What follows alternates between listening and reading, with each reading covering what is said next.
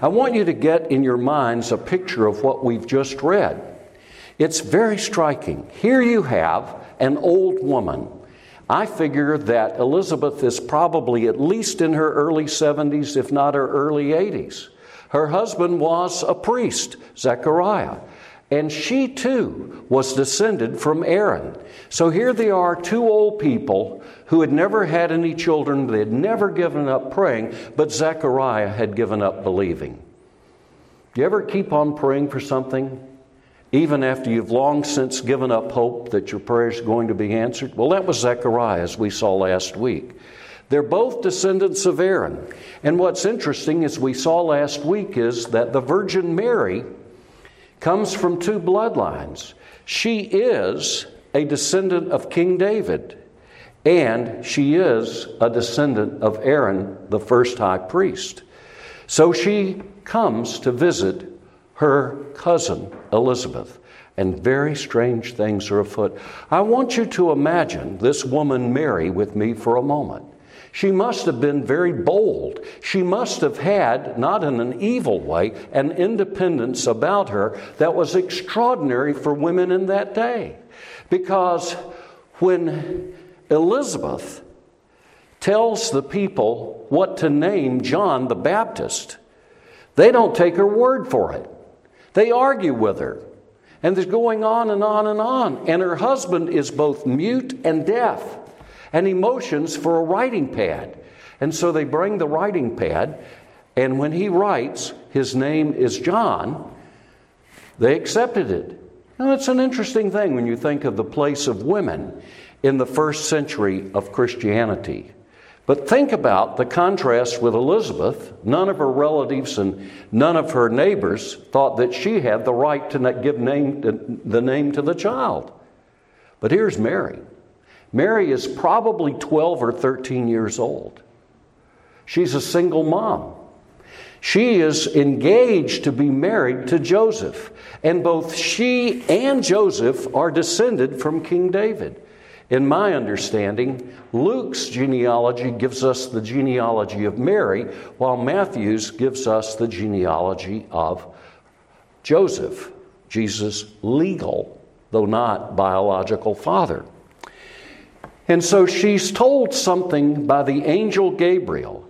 Unlike Zechariah, whose question was in unbelief, her question is, how can this be? I don't know a man. I've never experienced marital union with a man.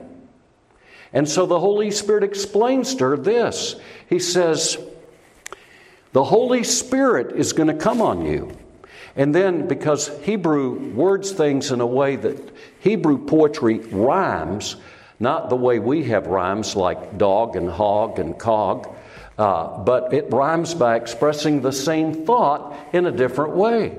The Holy Spirit is going to come on you, and then he says, the power of the Most High is going to overshadow you. That word overshadow is a very interesting word. It's used to describe what happened in the book of Exodus after all of the preparations for the tabernacle were completed.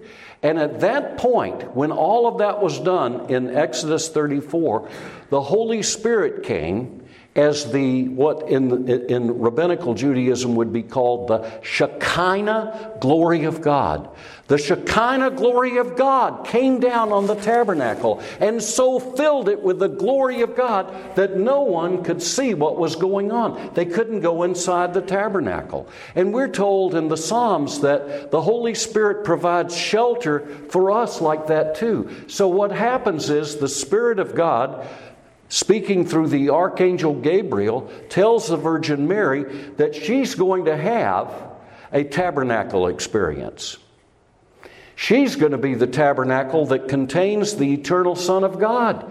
And just as the Holy Spirit, as the Shekinah glory of God, fell on that tabernacle in the wilderness in Exodus 40, that's what's going to happen to you.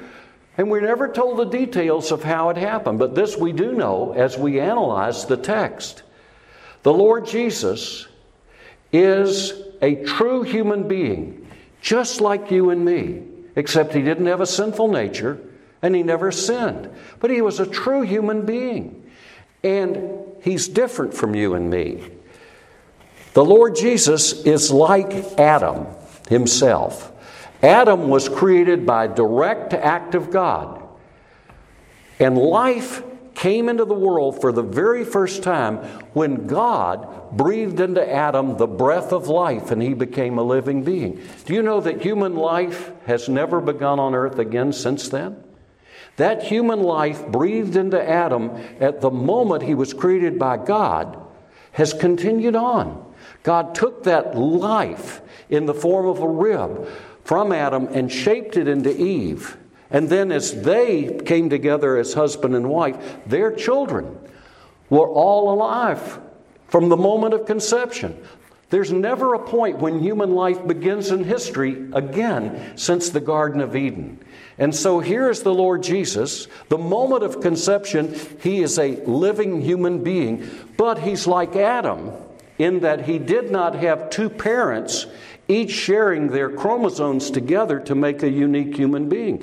You know that a baby in the womb is not a part of a woman, because the baby in the womb is unique genetically, having half of his chromosomes from his father and half from his mother. So a baby in the womb from the moment of conception is alive, that life having been passed down through the millennia. But the Lord Jesus did not have a human father. The miracle is this: the Holy Spirit took an ovum from Mary and formed a real and new and complete human being solely from Mary's genetic material. And that's what we have in the Bible. So here she is, 12, 13 years old, engaged to be married to a man, and living in a time when if you broke an engagement and you're a woman, you were subject to stoning. Have you ever thought about the law of God? The law of God in the Old Testament? Have you ever said, thank God I live in the New Testament? Because Mary, becoming pregnant without being married and being engaged to a man, Joseph, her betrothed, had the right publicly to expose her and to have her executed. I want you to think about this woman for a moment. What an amazing, what a bold, what a daring woman. This miracle happens evidently virtually at the same time the angel Gabriel announces this to her. And she says, behold, the slave of the Lord. It's not servant the way we think of it. It's slave, the bond slave. I'm bound as God's slave. Let it be done to me according to your word. And then, since the angel Gabriel has told her about her elderly cousin, Elizabeth, think about this young woman, a young teen. What an amazing character. There's no record that she went to talk to her mother or her father or to go explain anything to Joseph, because at that point she certainly was not showing. And remember that in those days, people did not wear yoga pants or skinny jeans. You were able to hide a pregnancy for many, many, many, many months. So here she is, a pregnant, early teenaged woman, and she decides to set out some way or another, finding a caravan or a small group of travelers to go from Nazareth to Bethlehem, to the hill country near Bethlehem, where her cousin Elizabeth was pregnant. Now this is amazing. Can you imagine the moment? Who's there? It's Mary, your cousin. And at that moment, her cousin Elizabeth, who is about 6 months along, experiences something amazing in her womb. If you look there at verse 44, top of page 1589, she says, as soon as the sound of your greeting reached my ears, the baby in my womb leaped for joy.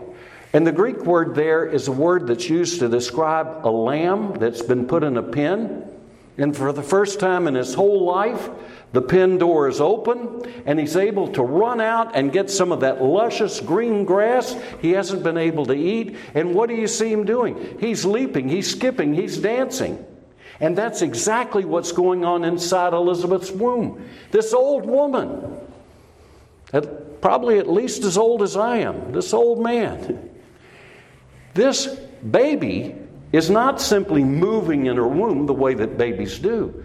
This baby has joy in the Holy Ghost. This is a happy baby. This baby's dancing in her womb. Can you imagine what that felt like to her? To have a dancing baby inside of her? And at that moment, she's filled with the Holy Spirit. And she says something amazing to Mary. She says in verse 43, "But why am I so favored that the mother of my Lord should come to me?" Who is the Virgin Mary? Well, the Virgin Mary is a person like you or me. She struggled with unbelief. We know that for a fact as we look at the Gospels. When she and Jesus' half-brothers and sisters tried to get him because they thought he'd lost his mind. We can read that another day. But they're standing outside, and people said to him, "Jesus, your mother and brothers are outside calling for you." And Jesus says, "Who is my mother and who are my brothers but those who believe and respond to the Word of God?" And looking around at all those who were listening to him. Mary was not a disciple of Jesus, in spite of all these miracles, until after Jesus rose from the dead. And that's very plain in the gospel. But she's called here the mother of my Lord. What is she saying? What is Elizabeth saying on the inspiration of the Holy Spirit? She's saying that the Virgin Mary is the Mater Dei, to use Latin, or to use the Greek term, she is the Theotokos. The Theotokos, the God-bearer. Mary holds in her womb a true human being who is at one and the same time Almighty God. Mary is the mother of God in his human nature. I say that again. That sounds really odd, doesn't it? Who died on the cross?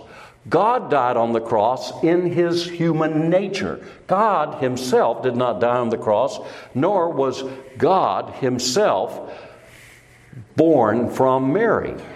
What we have to say is there's a union between Christ's human nature and his divine nature, so that we can say of either nature, the attributes of the one are relative to the other. Mary holds in her womb Yahweh, my Lord. Yahweh, the proper name of God in the Old Testament. And Elizabeth recognizes it because of a revelation of the Holy Spirit. How is it that the mother of my Yahweh would come to me? Wow. So Mary is the mother in his human nature of the eternal Son of the eternal God. Our Lord Jesus, and this is what the incarnation is about. This is what we celebrate at Christmas time. Our Lord Jesus Christ is very God of very God. And he is a true and real human being, just like us. Can you imagine? Think of the moment. Here's this old woman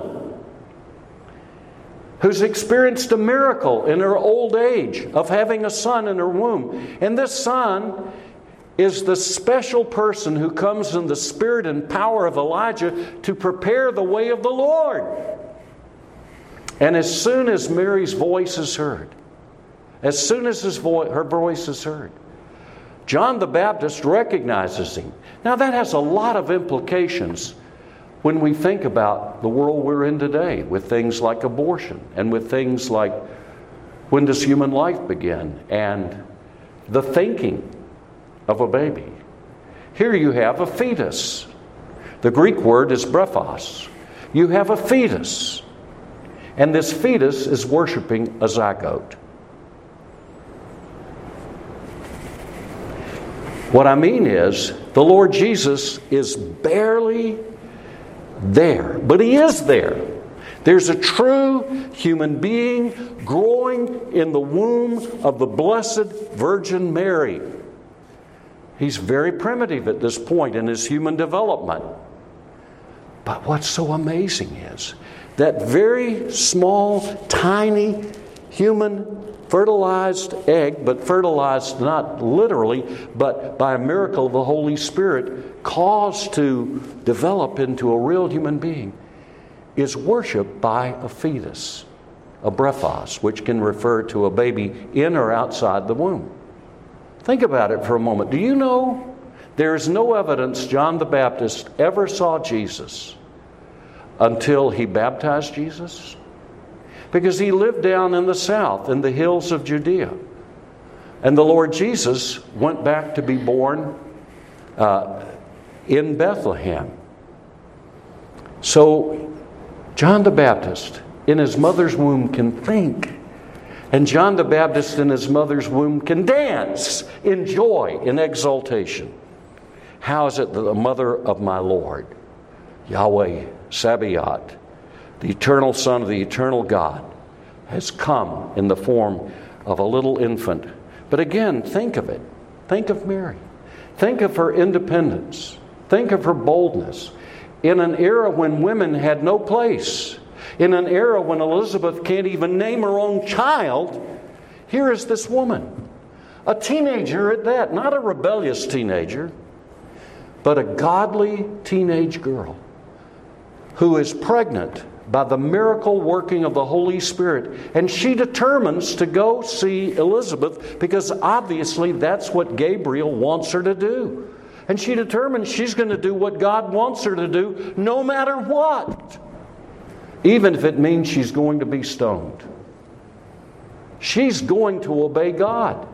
She's going to go for the encouragement that she will find with Elizabeth. Imagine that. And then she's said to be blessed among women. Look at verse 42. Elizabeth says in a loud voice. It means she was yelling. You know, if you were pregnant with John the Baptist, instead of just a little kick inside, you had that baby dancing, I think you'd say in a loud voice too. Blessed are you among women, and blessed is the child you bear. Do you know that that's expressed earlier in the text? When the angel Gabriel comes to the Virgin Mary, what does he say to her? He tells her, you found favor with God. And then he goes on and he says in the top of the page, verse 32, he'll be great and will be called the Son of the Most High. The Lord God will give him the throne of his father David. Is Jesus the son of David? Oh, yes. That's clear proof that the Virgin Mary was a descendant of King David, as was her future husband Joseph. And so he is saying to her, greetings, in verse 28. You who are highly favored, the Lord is with you. And so now this is an interesting expression. It's odd. I want you to turn with me to the book of Judges. Let me to say the other place besides the two examples in Luke where this expression is found is in Judges chapter 5. Turn there with me for a moment. Judges chapter 5. And you will find that on page 378. That's Judges chapter 5 and verse 24. Now this is a very striking case. The only other time, that's page 380 actually, the only other time where this expression is found is on page 380, Judges chapter 5, verse 24. Blessed are you among women. What does that mean? What does it mean to be blessed among women? There's only one other woman in history who's been called blessed among women. That's St. Jael. You said, who is St. Jael? In those days, as throughout history, God's children had enemies, real, concrete, real enemies who hated God's people. That's been true throughout history. And in this case, it involves the Israelites being pillaged and destroyed by a general by the name of Sisera.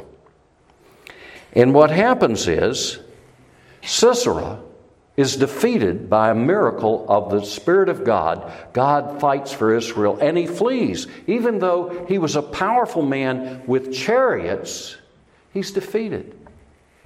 And what happens is, we discover in verse 24, most blessed of women be Jael, the wife of Heber the Kenite, most blessed of tent-dwelling woman. He asks for water. He's exhausted. He's running away, trying to hide. And she gave him milk. What'd she give him? She gave him buttermilk. Buttermilk is really good. I love buttermilk. Anyhow, he asked for water. She gave him milk. In a bowl fit for nobles, she brought him curdled milk. That's buttermilk. Her hand reached for the tent peg, her right hand for the workman's hammer.